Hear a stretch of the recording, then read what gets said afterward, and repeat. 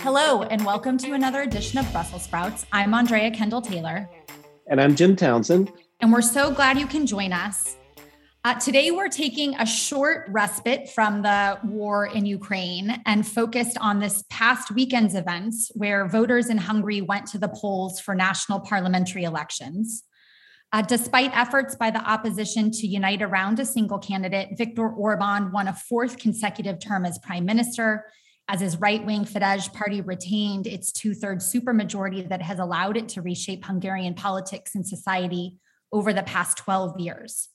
Indeed, there is evidence that Orban's previous actions to crack down on democratic freedoms in Hungary played a major role in this year's elections, with international observers claiming that a biased media environment and corrupt campaign finance rules tilted the playing field in his favor.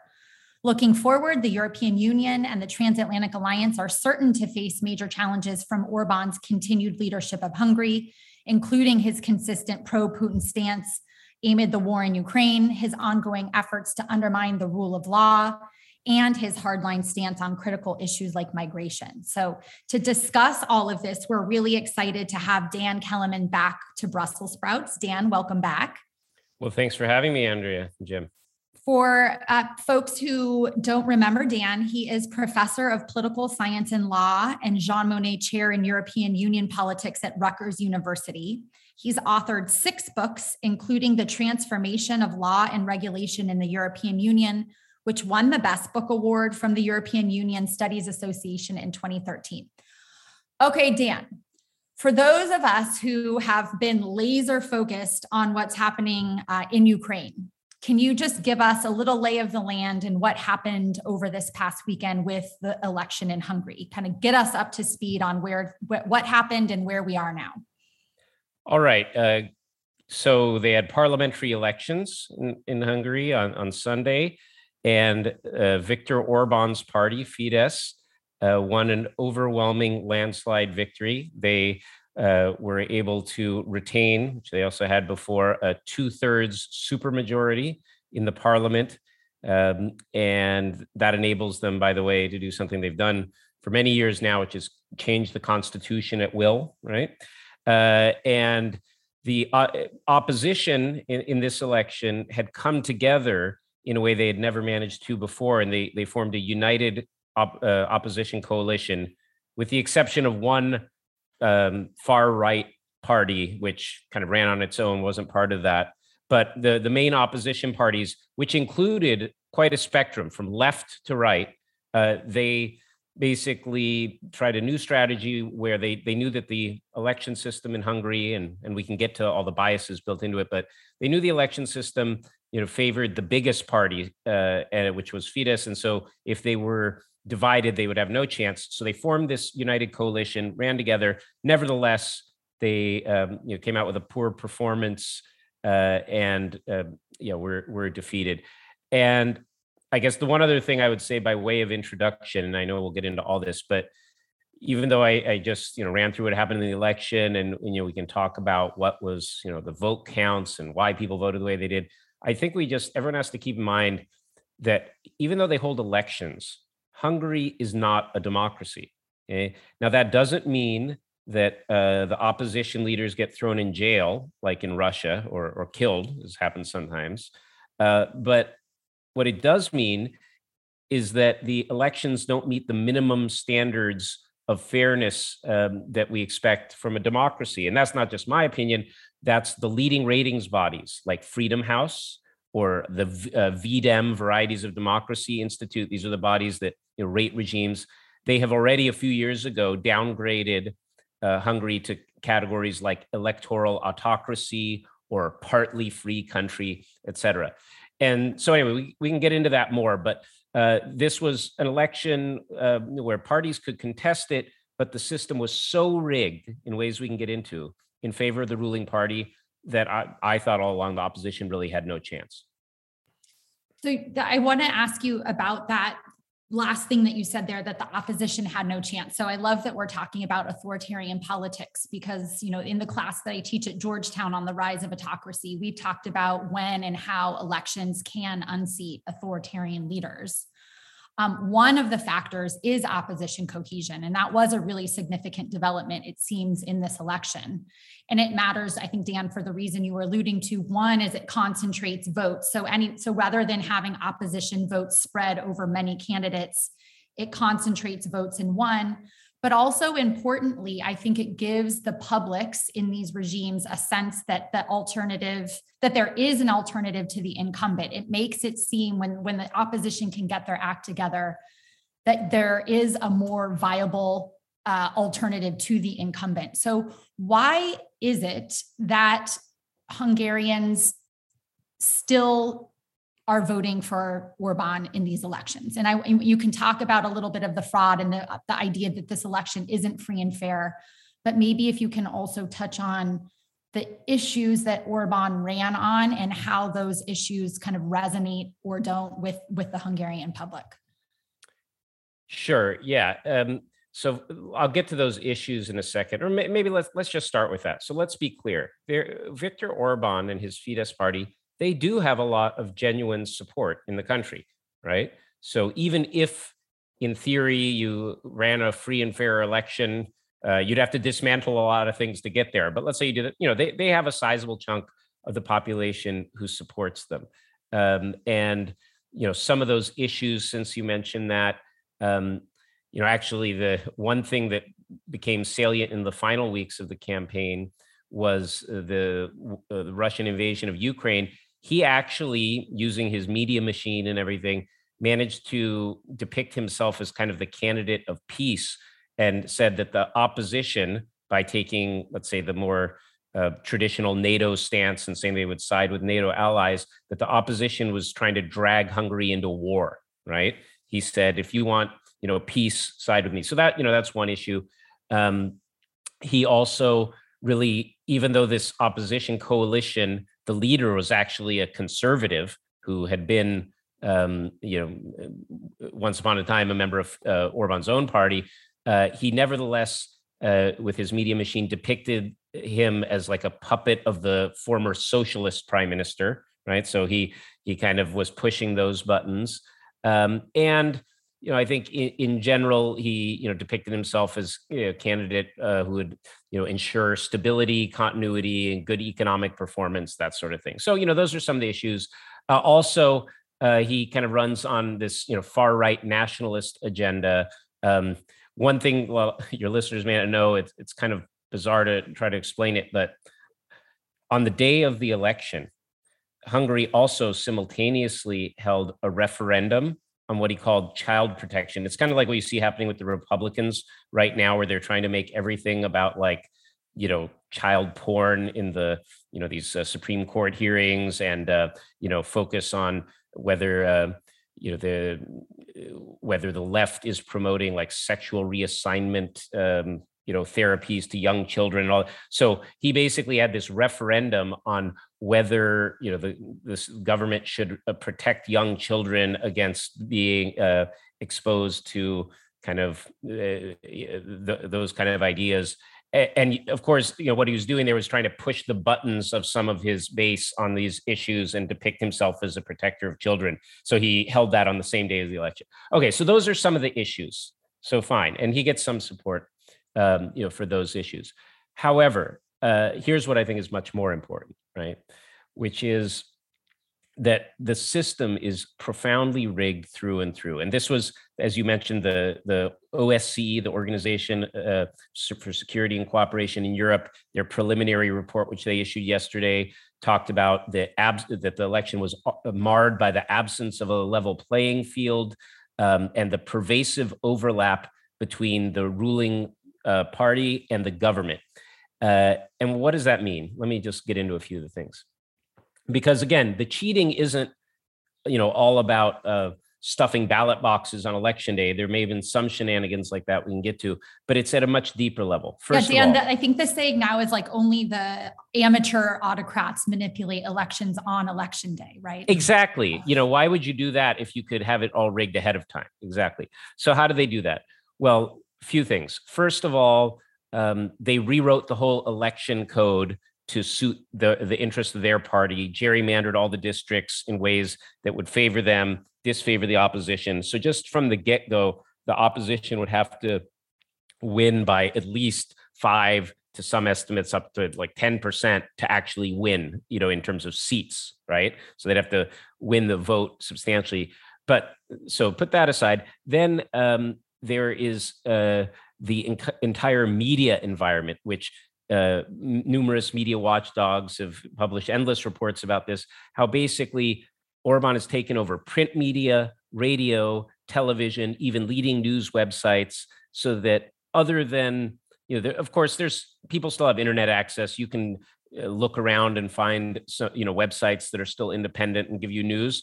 But the vast majority of Hungarians are getting 24/7 government propaganda, right? And that's on both private and public media. For instance, the opposition candidate got like a total of 5 minutes on the state-run media, which is like the biggest channels, right? Literally 5 minutes. And then Orban is 24/7. But it's not just the media. It's also this point that OSCE made about the overlap of state and party. So what do I mean? Basically, I think what people need to understand is that Hungary now, this has gone on for a decade, so it's well entrenched. It's become a party state where his party, Fidesz, has taken over the state and substantial sections of the economy. And so now they use the resources of the state on behalf of the party. So just to give one example, so beside all the election campaign posters and things, you simultaneously had these posters of Orban all over the country that weren't campaign posters officially. They were like public service announcements from the government that just happened to look like campaign posters and be, favoring the prime minister, but paid for by the government, that sort of thing, right? And then, of course, he's captured election regulators, courts, all the watchdogs. And then I think the final thing I'll say, just so I don't go in too long and turn it back to you, is the economy. I mentioned how he's captured the economy. His party operates a massive clientelist system. So you go to rural Hungary, go to small towns.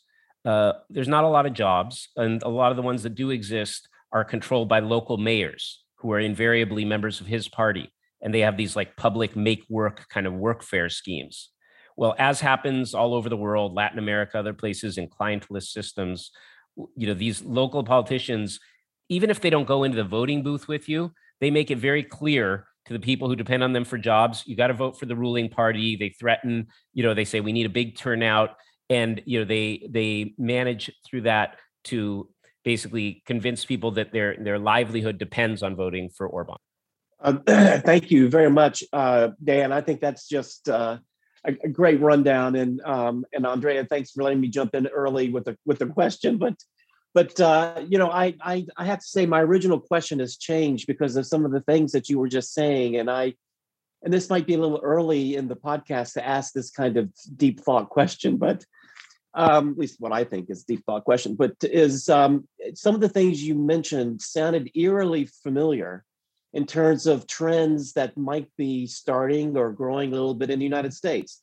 I don't want to draw too close a parallel between where Hungary is and the United States. I mean, there's a lot of differences and it's just not a real apt comparison. But you mentioned gerrymandering, you mentioned the child pornography as an issue bigger than just child pornography. You mentioned a lot of things that you see happening in US politics too. So my question is, as you survey the US political scene over the past number of years and the polarization, et cetera, and some of the tactics and techniques being used by politicians at both sides, are you starting to see some things that we haven't seen in the past, but we're starting to see now, and that might give you a little bit of a worry that we need to pay attention to our own backyard too?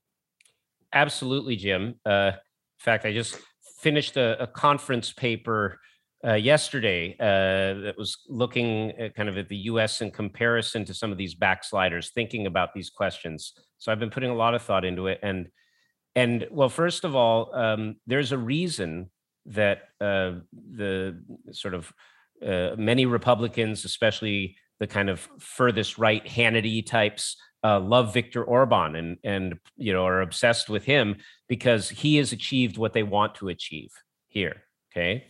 And what Trump wanted to achieve but didn't pull off. Now, it's clear that there has been Democratic backsliding to some extent in the US. All those same ratings bodies I talked about, the scores for the US have also diminished, right? But they haven't gone into the categories of like electoral autocracy. We're still a pluralist democracy. Now, why not? Now, I do think we need to worry. We need to be vigilant, and it's an ongoing, struggle that all advocates of democracy have to, stay engaged in to make sure we remain a democracy. I think part of the reason, though, that someone like Trump didn't manage to do what Orban has done, it's something that's a little ironic, and not all political scientists would agree with me. But I think one of the big things is really actually federalism, and both the federal system and the sort of sheer size of our country. That even though our federal system allows for a lot of local cheating in elections. We've had kind of pockets of authoritarianism historically in the South after the Civil War. Like the Democratic Party ran single party states for like a century and disenfranchised African Americans and even much worse things, right? So we know that federalism can allow pockets or enclaves of authoritarian practices in the U.S. But at the same time, I think federalism makes it harder for one national leader to capture the whole system, right? Because, even though Trump was making those phone calls to Georgia, find me, how many thousand votes was like he needed? Someone will remember the number, but he was calling Brad Raffensperger, asking for votes. He was, pressuring in Michigan. But, you have to capture all these separate electoral systems in order to do it. Whereas in a more unitary country like Hungary, if you capture the national institutions, then you've got the system, right? And so, yeah, I'm worried about the U.S., but I think it's a bigger hill to climb for an aspiring autocrat here. Well, that's really helpful. And let me ask a quick follow-up. You mentioned one of the reasons that it's harder to do the Hungarian approach in the U.S. is because of the federalism, and I think that's right. What are the other tools that we have in our system that the Hungarians don't have? What are the things that whether it's in civil society or whether it's in the government, it's in the legal system? What are those tools and those guard ramps, if you will, or guardrails, if you will, that we have that keep us from sliding into that autocracy? How can we fight it?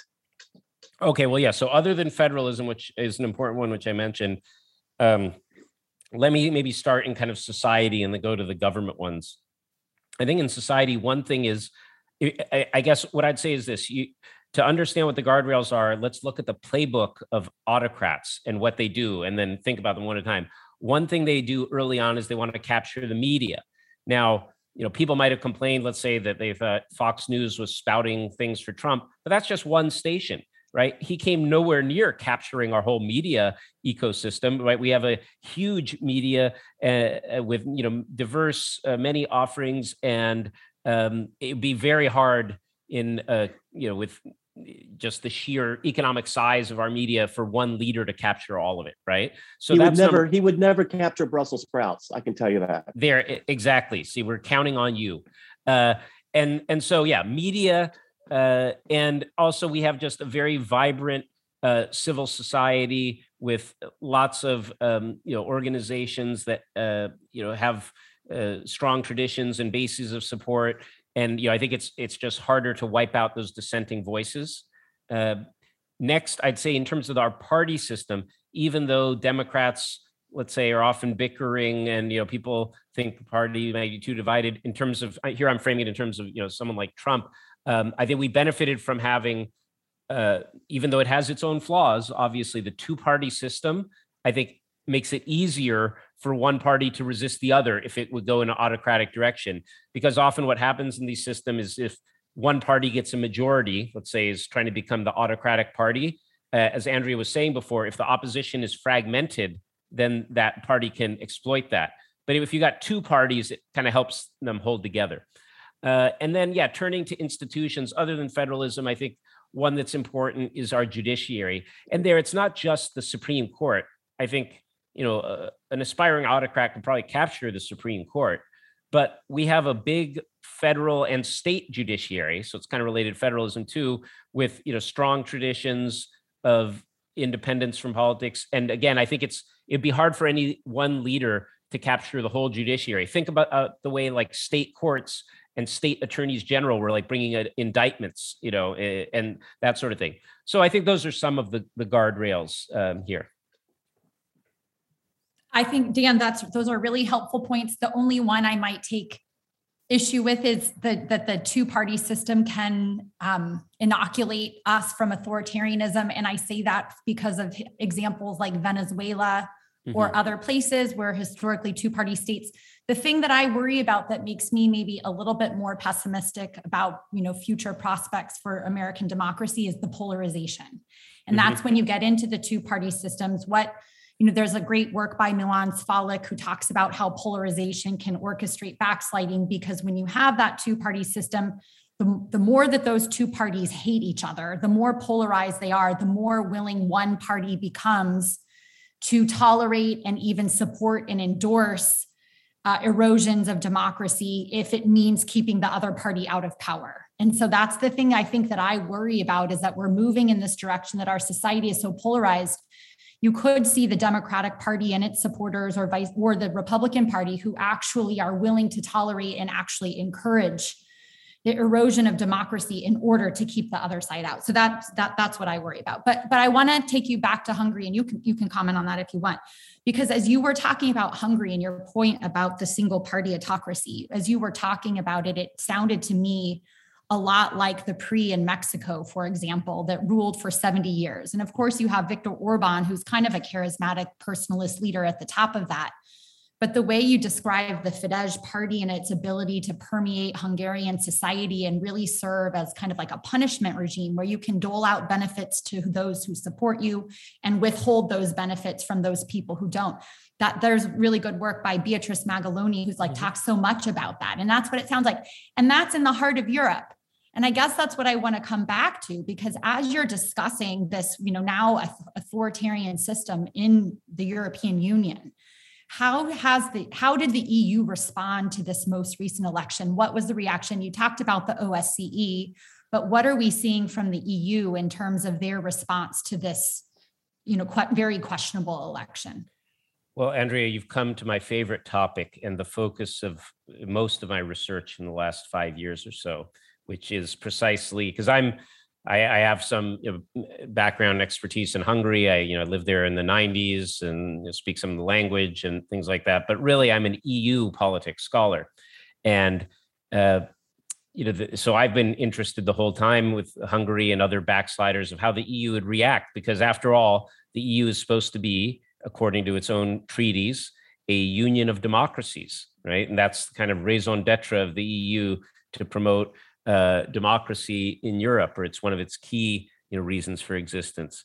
So how has the EU reacted? And I have to watch out so I don't go into a lengthy lecture here because I worked on it so much, but let me just put it briefly. Before we even get to their reaction to this election, I'm going to take a little step back and make it clear that the EU has facilitated Orban's rise and his consolidation of an autocratic regime inside the EU. They've facilitated it. How?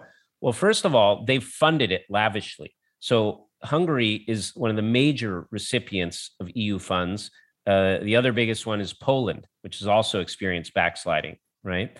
So ironically, the EU, which has all this democracy promotion agenda internationally, they're actually like the biggest funder of democratic backsliding in the world, okay? Because they underwrite these regimes. And when you look at the kind of patronage networks that Orban and his party operate, and why they've been able to cement this grip on power, it's all been financed with EU money and construction projects and things like that. So number one, they financed it. Secondly, Orban had political protection for 10 years until last year. He kind of went a little too far and started losing his protection, but he was in the same EU level political party with Angela Merkel, right? Until last year. So it's this European People's Party, as it's called, in the center right. So Merkel and her Christian Democrats prevented the EU from taking any action against Orban for 10 years. You can scour the records and try to find a negative word that Angela Merkel ever said about Viktor Orban, and you'll come up empty, right? She was his big protector. So that's the other thing. And And I think the other, just beyond that party story, just in the EU, governments are very reluctant to kind of intervene in each other's internal affairs. And so there's just been this kind of reluctance to take strong action on what was happening in Hungary. And then the final thing I would just say, the EU, ironically, has kind of facilitated this because of one of the great things about the EU, free movement of people, right? That's terrific. But what happens then if you're backsliding, and this also happened in Bulgaria to some extent and elsewhere, that basically a lot of people who are unhappy with life in Hungary, and here I'm talking hundreds of thousands, over 500,000, they just leave and go live in other EU member states, right? But that kind of drains the opposition then too, right? So, all these things together have meant that the EU has been a kind of very cozy setting for Orban to do this. And I guess the last thing I'll say, I don't want to talk too long, let you, ask other questions, but yeah, in terms of their reaction, well, the thing we saw today, just a couple hours ago, and we can talk about the timing, is that the president of the commission announced that the EU would finally trigger this tool they have called the Rule of Law Conditionality Regulation, where the EU can suspend funds to a government that has deep breaches of rule of law principles that put at risk EU money, right? They sat on that law for a year. They could have triggered it any time in the past year, and a lot of us were calling for them to do that. But they said, that would look like we're interfering in the election or something. But it's a bit bizarre because then they trigger it 2 days after the election. Well, that's fascinating. I enjoy very much your description of the EU as a petri dish for growing this little organism called Orban and his party. But let me ask you also, NATO could be a little bit of a petri dish too. Not as rich an environment for growing Orban as the EU is, but the NATO is supposed to be a organization that celebrates democracy and common values and defends that, and of course NATO has wrestled with this inability to police its ranks in a sense. I mean, unlike the EU, which actually doesn't have that many tools, well, NATO has no tools.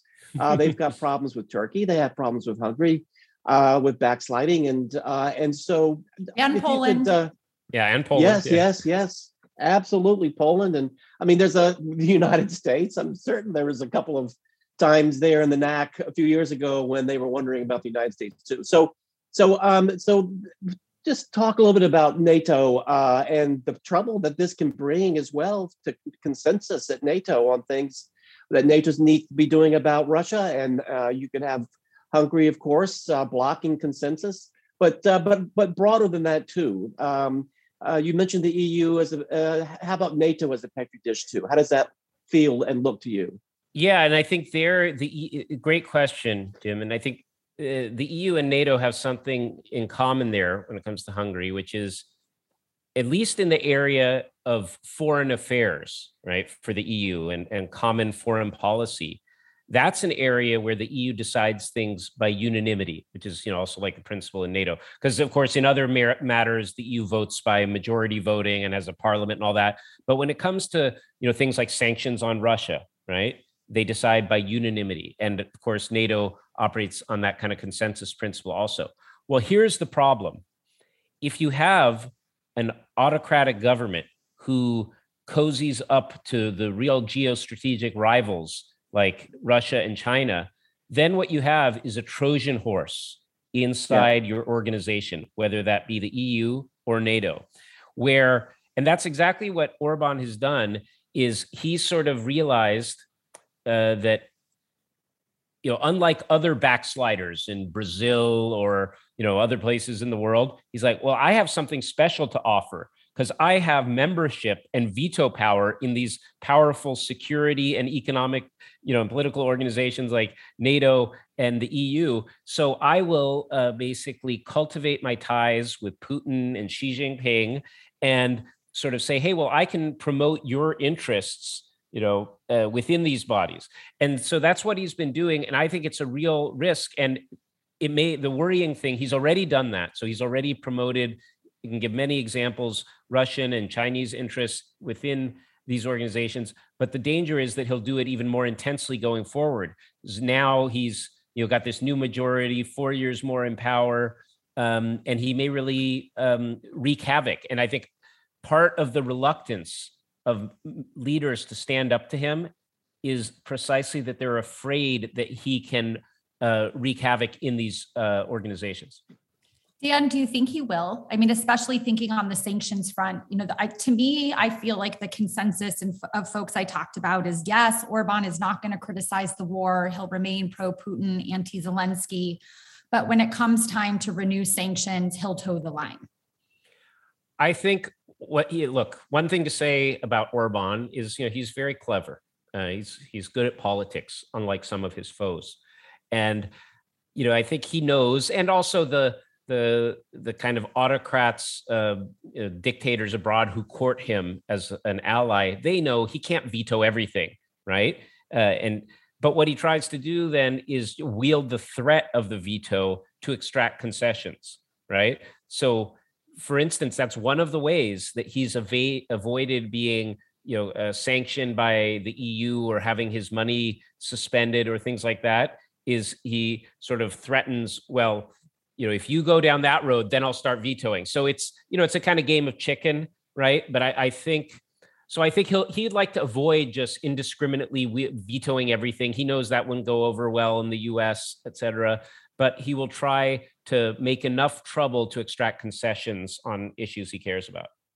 One last question from me, unless Jim has one more, though, is, speaking of kind of using your political importance to either extract concessions or soften criticism, is Poland.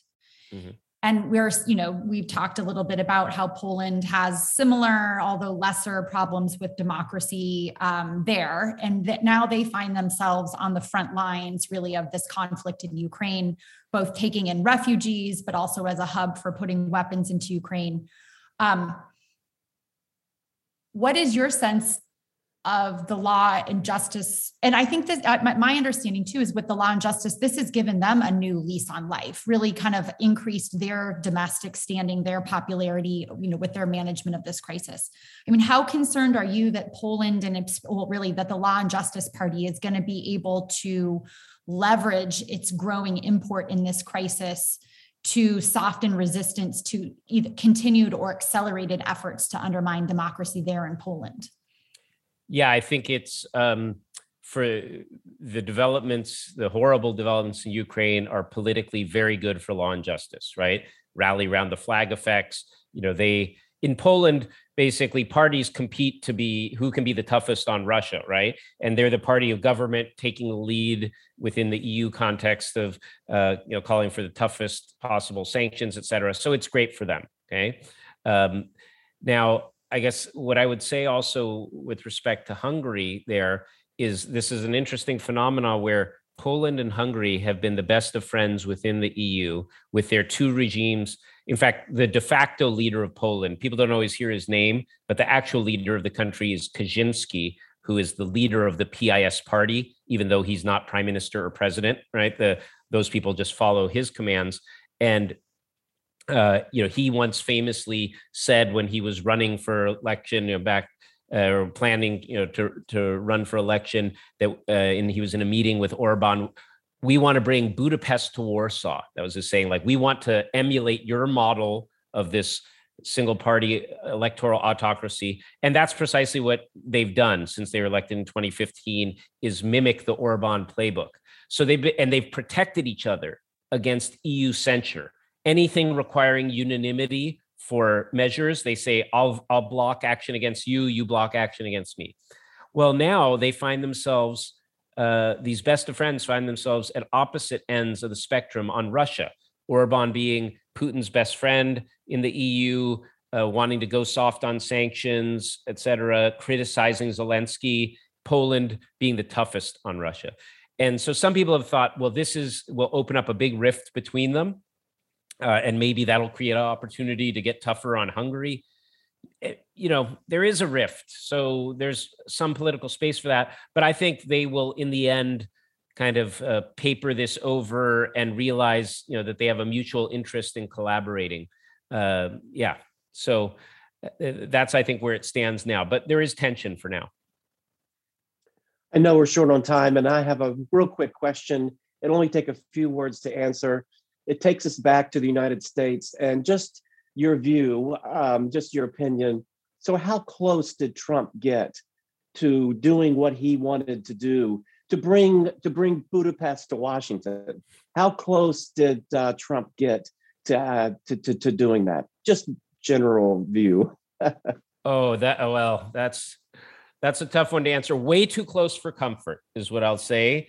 If he could have sort of tipped things with his voter suppression and his other legal tricks in a couple swing states, right? Then he might have got himself back in office. But thank goodness, that didn't happen.